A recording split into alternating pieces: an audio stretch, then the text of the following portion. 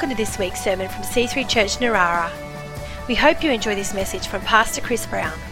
For more information or to contact us, visit c3church.narara.net. So, what's the second question you ask when you meet someone? Assuming the first one is often, what's your name? Thank you, musos. What do you do? Which is a little sad because we tend to pigeonhole people and just categorize them, according on their job. Like, what's that? Oh, you've got a doctorate. Oh, well, I've got this pain in my groin. Could you have a look? Oh, a doctorate of philosophy. Oh, okay, sorry. Or you're a second-hand car salesman. Okay, there's a little connotation there. Maybe you're just expecting something about their character to line up with the job a little too much. And so we can make these assumptions, which is, oh, you're a businessman. Oh, must be nice. You assume that they're wealthy, but maybe they're really, really struggling. Or how about, oh, you're a lawyer. Oh, and a Christian. How does that work? Now, apologies to any lawyers, just having a joke. But, there are sort of preconceptions that people have that aren't really helpful. But at the same time, when you ask someone what they do, it does tell you something about them, and that's informative. So what would God say if you said, what do you do? Would God say, well, I don't know if you've heard, but I was pretty busy for about 6 days in a row a while ago, created the whole world. People messed it up, had to do a real rescue mission, big sacrifice on my son's behalf, solved all that. So right now we're just kicking back, to be honest. It's a semi-retirement, really. Or would he say, what do I do? The calls I get, the help desk, they just don't screen at all. They send them straight through to me. I've got people calling out to me all the time. I want to get one of those phone systems that those organisations have that say, we value your call. And then they keep you waiting for an hour or two. And God's saying, I want to get one of them, but I can't because I'm God and I'm not that cruel. It's just not a good look, And so, no, he's not going to say any of that, is he? What would God say? Of course he created the world. And Jesus, the work that he did has been done, the work on the cross. It is finished, he said. But God's work isn't finished. That work was done. Salvation is available. It's all up for us and other people to decide what they do with what Jesus has done for us to be born again, to come into a relationship with God. But there is still an ongoing work that God's involved in. And so what is that? And that's what I want you to think with me today. What does God do? What's his work about? What sort of, what's he working on right now? What projects is he involved in, as people would say? Well, the Bible tells us in a number of places. I'll give you just 3 verses that we'll look at. And the first one's in Philippians chapter 1, verse 6, which you can turn to or look at or see up here. And there it is. This is a prayer that Paul is praying under the anointing of the Holy Spirit, praying for the church of Philippi 2,000 years ago, but also for us by God's will for the words to be in the Bible. And he prays, I'm confident of this, that he, that's God, who began a good work in you, will carry it on to completion until the day of Christ Jesus. So here's God's workplace. Here's God's prioritizing of where he works. It's work in you, in us, and he's going to keep doing it until Jesus comes back. He began it, but he's not finished.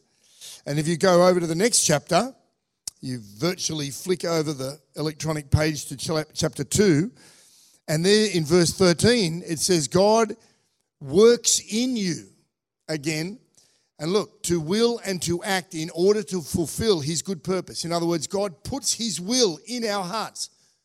When we want to, we can find out what God's will is. And then he actually gives us the anointing and the skills and the motivation to do his will. And why? For his good purpose, for the glory of God. So that's really exciting. You don't have to get lost in life going, I don't know what I should do with that. No, it's right there. God will show you what to do, and then he'll help you to do it. And he does it in you, in your heart, in your mind, in your spirit, right deep inside. One more, Hebrews 13, verse 20.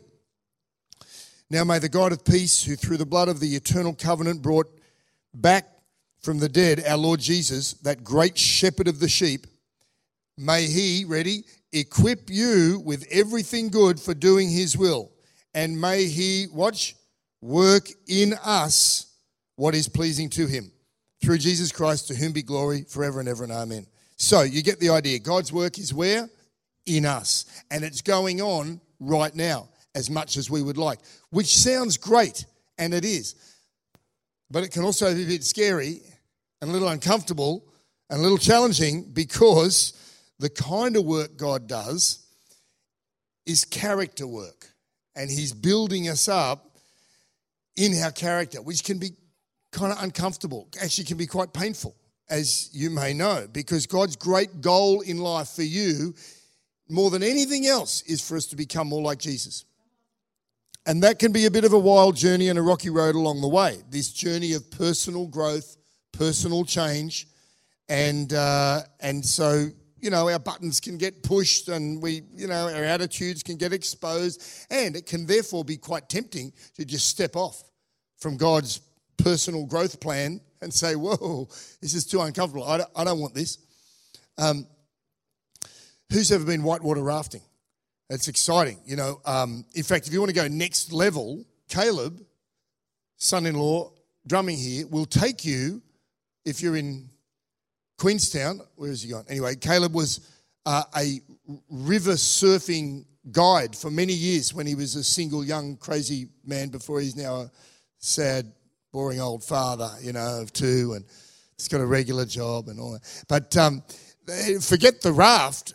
They dive in it's the Shotover River, isn't it, in Queenstown, and they go through the rapids just with lilos, I think, and wetsuits, and he's got some crazy stories. But, you know, if you do the rapids, it's very exciting if you're in a raft, and as I said, even more so without a raft, but it's all very exciting.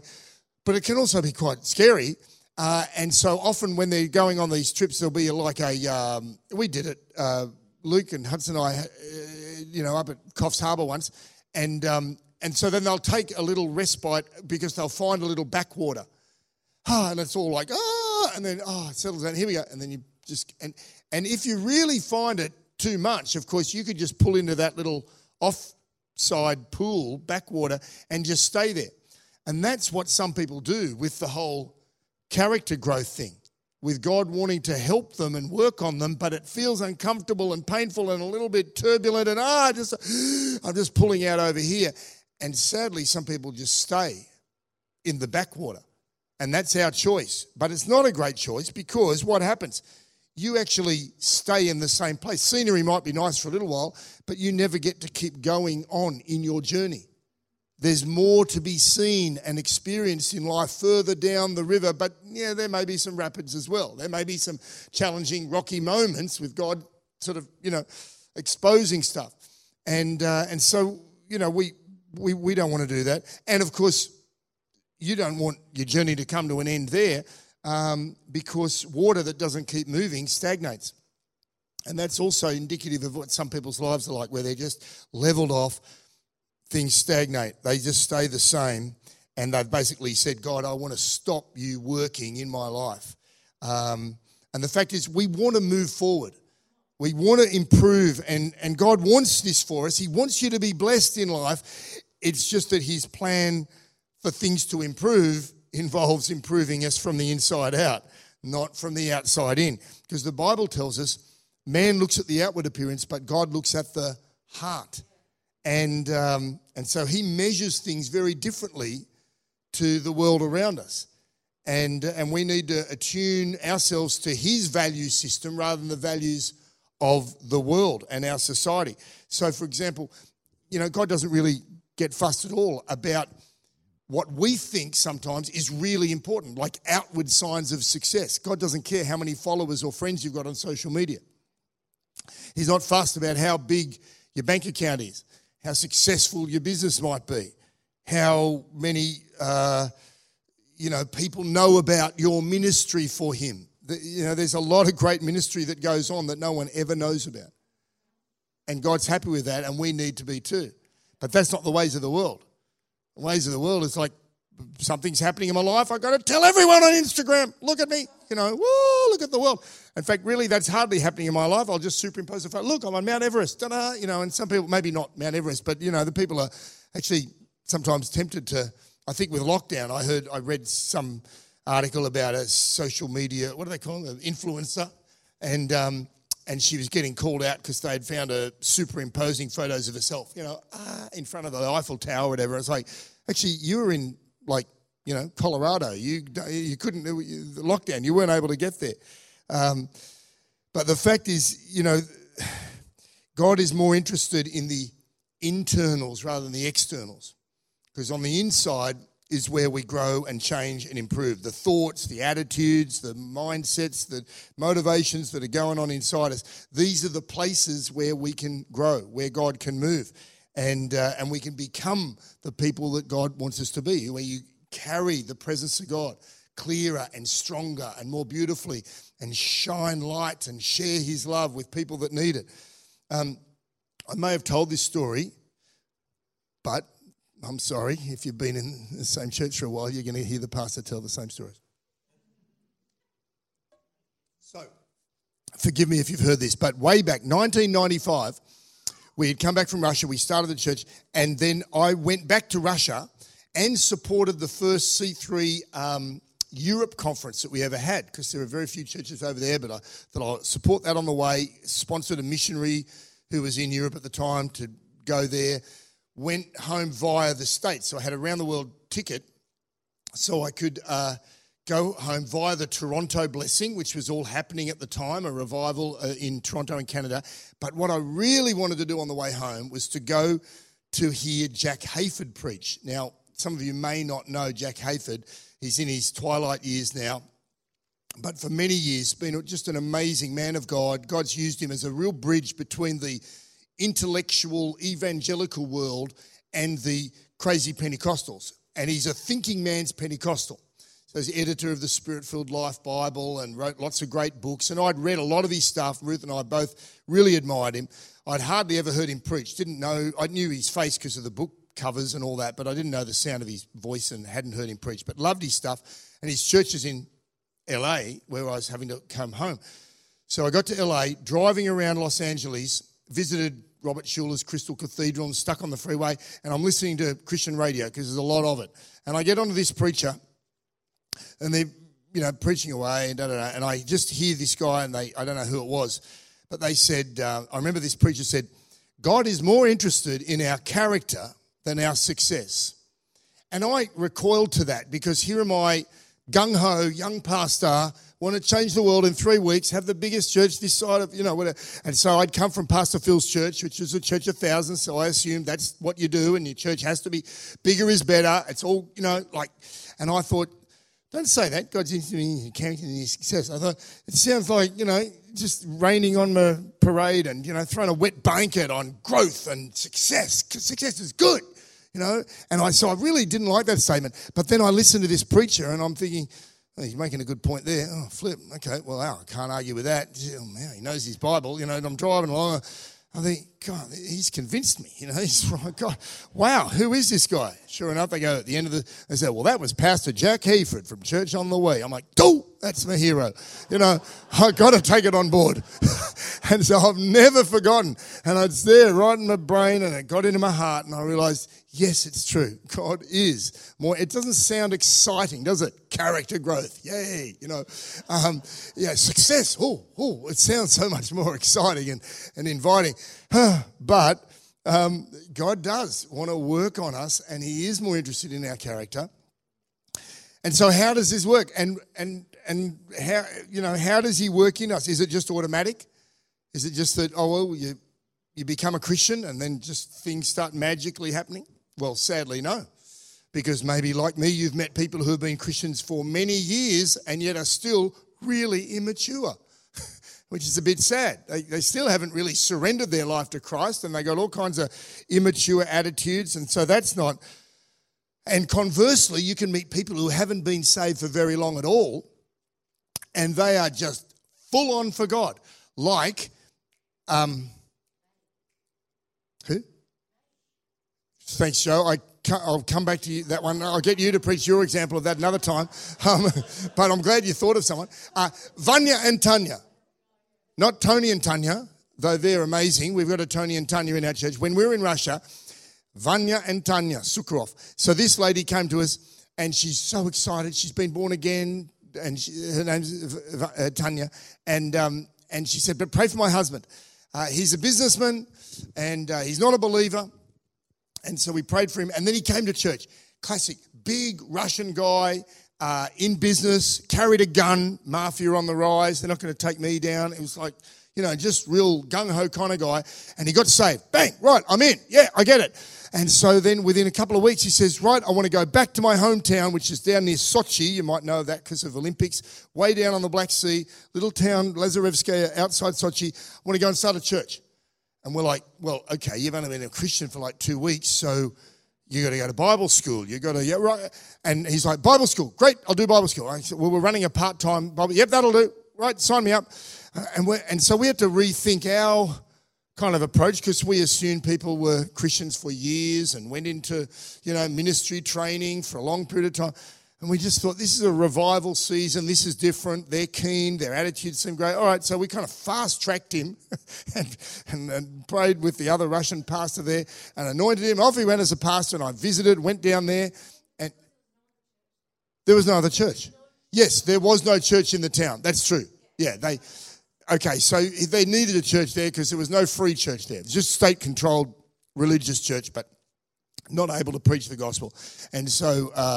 there was a great need. And he was a great evangelist. Like I said, he was a real gung-ho kind of guy. In fact, when their story of marriage was hilarious, he was a tram driver. She was a conductor, taking the tickets. And the first time he ever saw her, I think he proposed to her. He said, she got on my tram one day, we were rostered on together, she got on, and he just went, I will marry you. She freaked out and just, avoided him for months, and then he tracked her down and wore her down and married her. So, like I said, he's gung-ho, right?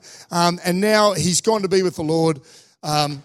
She's still carrying on, loving people. They've adopted so many kids. They pastored that church, and then they came back to St. Petersburg. And, so there are times when God will put us on a fast growth track. But that couple, they had attitudes. They positioned themselves in such a way that God could work on them and do a quick work on them and a good work on them. So what are those kind of attitudes? What should we do? How do we position ourselves? I'll give you 5 things. Number 1, obviously, it's a heart of humility. A heart that is broken before God, a heart that says, God, like David wrote in the Psalms, create in me a clean heart. Just aware that my heart is not perfect and pure as it is. So God, I'm teachable, I'm humble, I'm honest, I'm open, I'm just willing to lose my life, as Eleanor preached last week. Secondly, a good church. It's funny, my role, my life, my calling, my job, if you like, I would never have thought that I would be a pastor. Like growing up, I was not brought up in a Christian family, even when I became a Christian.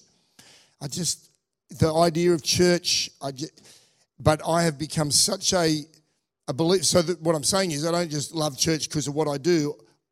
I do what I do because I love church. It came that way around for me to just realize church is awesome. And yes, I know it's messy and imperfect and there's problems and stuff, but it's always worth the effort to engage or re-engage if you've been hurt or upset. And there's a lot of pain in any institution or relationships and stuff that goes on. But the call of God's people together and the blessing of God. Anyway, I preached about the church only a few weeks ago, so you can listen to that. So I really think a church that encourages spiritual growth is a great place to be. And then flowing from that, which I think I preached on a bit, is the relationships that we can have, the iron sharpening iron, the fact that we get input from other people, and God uses people. Everything God does on earth, practically, he uses people for. For evangelism to win souls, with spiritual gifts that operate through people, with prophecies and miracles and healing and powerful prayer and so much discipleship. God uses people to touch, bless, and build other people, doesn't he? And I just see examples of that all the time in life. You know, very few people who are isolated are ever successful. Nothing wrong with the word successful. I'm just saying what I said before about character. It can lead to success with the right definition. I believe success is wonderful. I just believe success is obeying God. That's my definition of success, you know, not outward stuff. And God uses people to help other people be successful. Just yesterday I saw, you know, a sporting example of that, where you get some guys, you know, they're the Formula One driver or the person who's right there at the pointy end, but there's this massive team of experts and support and input that's helping that guy look like he's the only big success guy. So church, learning and listening to other people, and also, you know, with learning from other people, it's not just the ones who always have your best interests at heart. Sometimes you can get really hurt and upset by people, and God still uses that to work in you because it teaches you forgiveness and grace. You want to kill them, but you can't. Oh, I'm a Christian. All right. So then you have to forgive, and then it's like, oh, wow, I'm growing in God. I'm leaning on God and getting his grace and love flowing through me. And so God uses people in all different ways, all different kinds of people to help us grow. And then, of course, the Holy Spirit. You read the book of Galatians about the fruit of the Spirit, and that's a whole subject of discussion and study that you can do on how the Holy Spirit, you know, lives in us and grows in us and connects with our spirit, regenerates our spirit, grows, produces godly attitudes. And like a good tree, if you can just get the conditions right, the fruit just comes. So you don't have to work on, oh God, got to be more patient. You know, you just find that you grow in patience if you're connected with the Holy Spirit. And then the fifth one I just want you to focus on with me is the Word of God. Reading, applying the Word of God into our lives is a major way that God grows and builds and works in us. So let me just show you a scripture or two. 1 Thessalonians chapter 2, verse 13. For this reason... Is that right? First, if I got the scripture on there, we constantly thank God for you. Oh, yeah, maybe I've just got a slightly different translation here. So let's read this one. We thank God continually because when you received the word of God, which you heard from us, you accepted it not as a human word, but as it actually is. Go on. The word of God, which is indeed at work in you who believe. You see that? The word of God, which is at work in you who believe. That helps. You've got to believe the word of God. You can read the Bible without faith. It'll do you no good. Could be an interesting, you know, literary study, I guess, and that's what you could find in some universities teaching on the Bible in a purely, you know, academic way. But if you read the Bible and believe and realize this is the word of God, then that word actually works in you. Isn't that amazing? Look at Hebrews 4 verse 12. You may know this scripture. The word of God is alive and active or full of power. Some Bible translations say it's sharper than any double-edged sword. And look, it penetrates even to dividing soul and spirit, joints and marrow. Keep going. And it judges the thoughts and attitudes of the heart. That's what the word of God does. The Passion Translation says it interprets and reveals the true thoughts and secret motives of our hearts. So that is a good reason why some people don't read the whole Bible. You know, I'm just sticking to the Psalms. It says God loves me. But other stuff is like, yeah, its secret motives are being exposed. It's like, whoa, it's uncomfortable. And yet it's good for us. Like I said, it's like the rocky road of the wild, turbulent waters of whitewater rafting. But if you approach the Bible with an honest, open heart, with a willingness for God to work in you, then as you read the Bible, study the Bible, memorize the Bible, meditate on the Bible, pray over the scriptures that are there, then things start changing. And we don't necessarily always see it day to day. It's like little kids growing up, you know, with lockdown. It's amazing. I turn around, there's this young, mature man sitting next to me on the front row. It's like, with his sharp haircut, it's like, happy. Oh, that's little Happy Crowther. He's just like a little munchkin, this height. And then, little Archie out here. I see these, they're all growing up. Matilda, she's still got the crazy hair, but she's like 6 foot tall, and it's all, and this is just a few months. But when you live with kids and people, you don't necessarily see the change day to day, but it's happening and it's changing and things can shift with the Word of God. Our attitudes can shift. Our thoughts can change, and we start picking up on God's perspective on life, God's values, God's outlook, the Holy Spirit working with the Word, and we find ourselves adopting God's good, holy, godly values rather than the values of the world that will seep in if you're filling yourself with other stuff.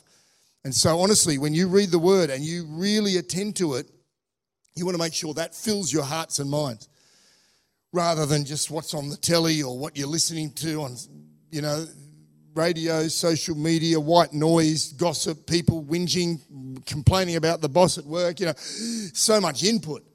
And you've got to filter all that and cope with all that. And if you don't put the Word of God in, all you'll end up with is this great big mesh of negativity and fear. I mean, if it's not climate change, there's something to be afraid of. Oh, what did I see in the paper just yesterday? Just like another great big, I know, it's the big, the big threat is back. The big something is back. The big beast, I think the headlines was, the beast is back.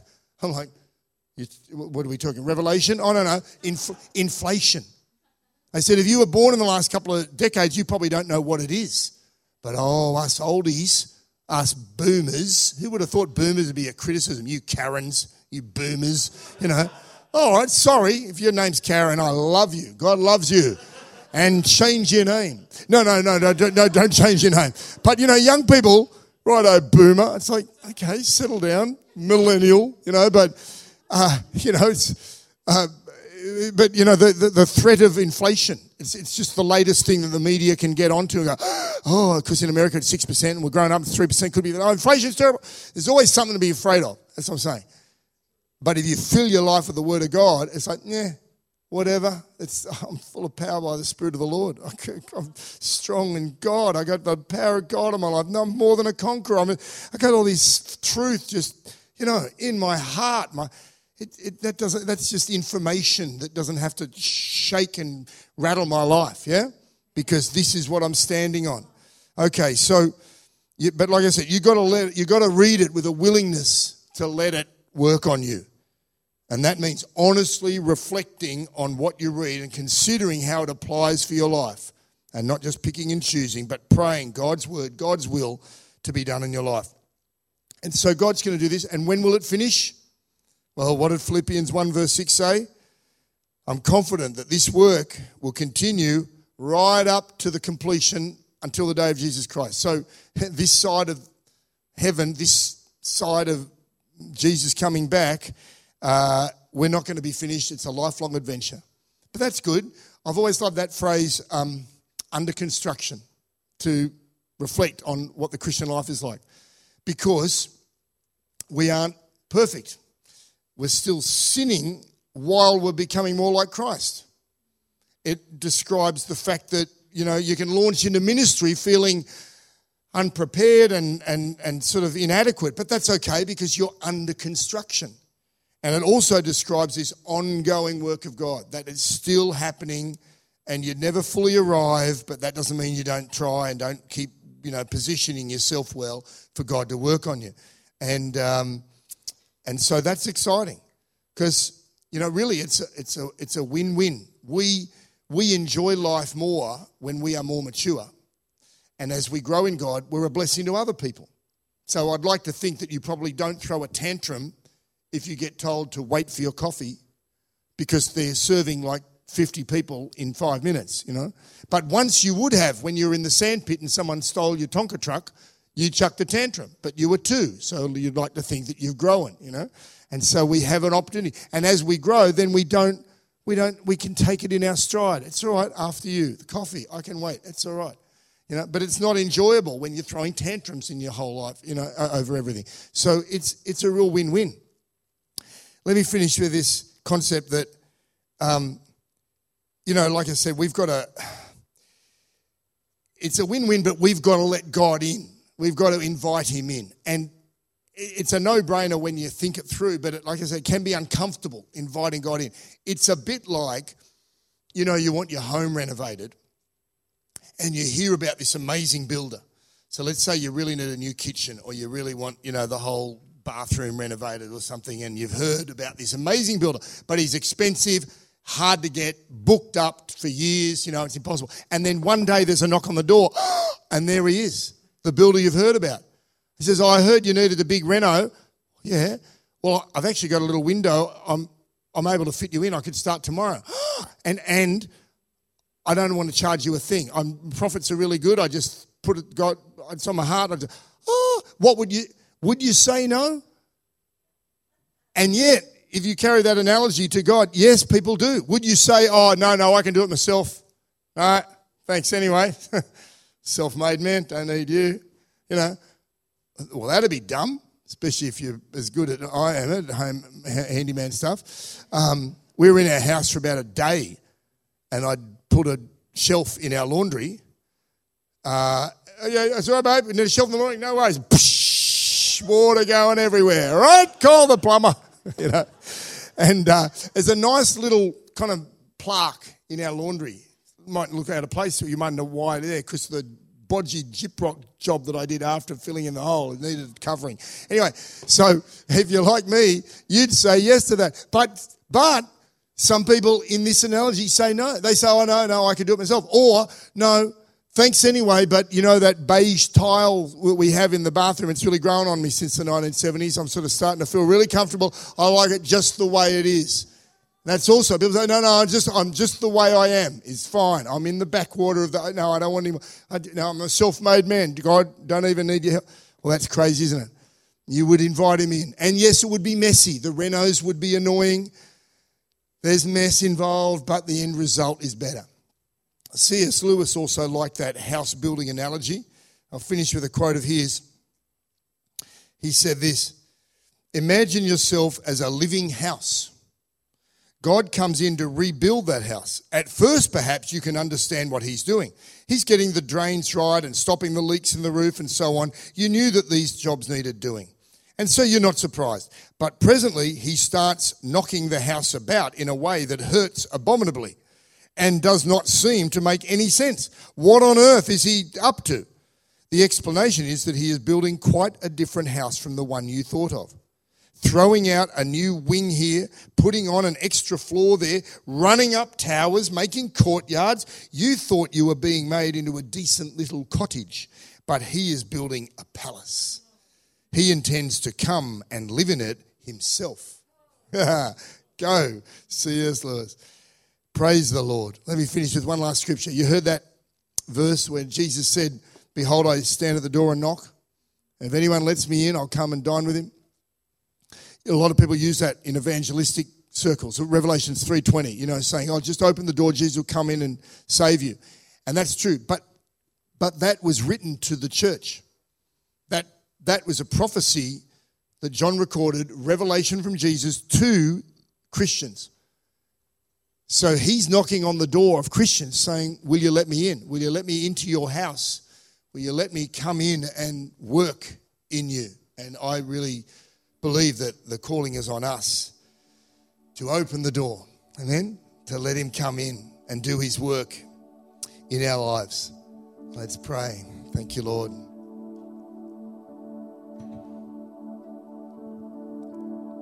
Wonderful. We thank you, Lord. You're a master builder. Your work is amazing. We see that in creation, in nature. We see that in people. With all our flaws, we see the beauty and the wonder. But Lord God, we do feel your calling to not be perfect, but just to grow in you. Just to see the Holy Spirit grow his fruit, to see the word of God do its work, and to let other people bless us with input to grow in you, Lord God. We pray that you'd help us. And I pray, all of us, if you're here today or if you're watching online and you don't know the Lord Jesus personally, I want to encourage you to give your life to him. You can pray a prayer in 10 seconds. Just, God, I'm sorry for the way I've lived my life. Forgive me, save me, come into my life, show me how to live. Amen. Bang, right there. You can enter into the family of God. Jesus can become the greatest friend, leader, Lord of your life. He loves you, and he will come in because he's knocking on the door of your heart. I pray that you would pray that kind of prayer. Or come and talk to me at the end of the service if you're here and you want to pray that prayer of commitment. And for all of us, Lord, we recommit our lives today to you, Lord. Grow in us, build in us, do your work in us that we might reflect Jesus to this world, a dying, dark world that needs the loving light of God to shine and lift people up. And we can bring that more and more as we have you working in us. Amen.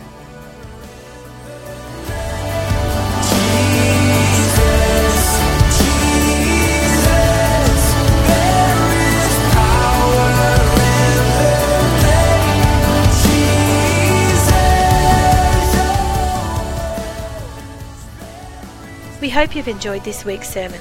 For more information or to contact us, visit c3church.narara.net.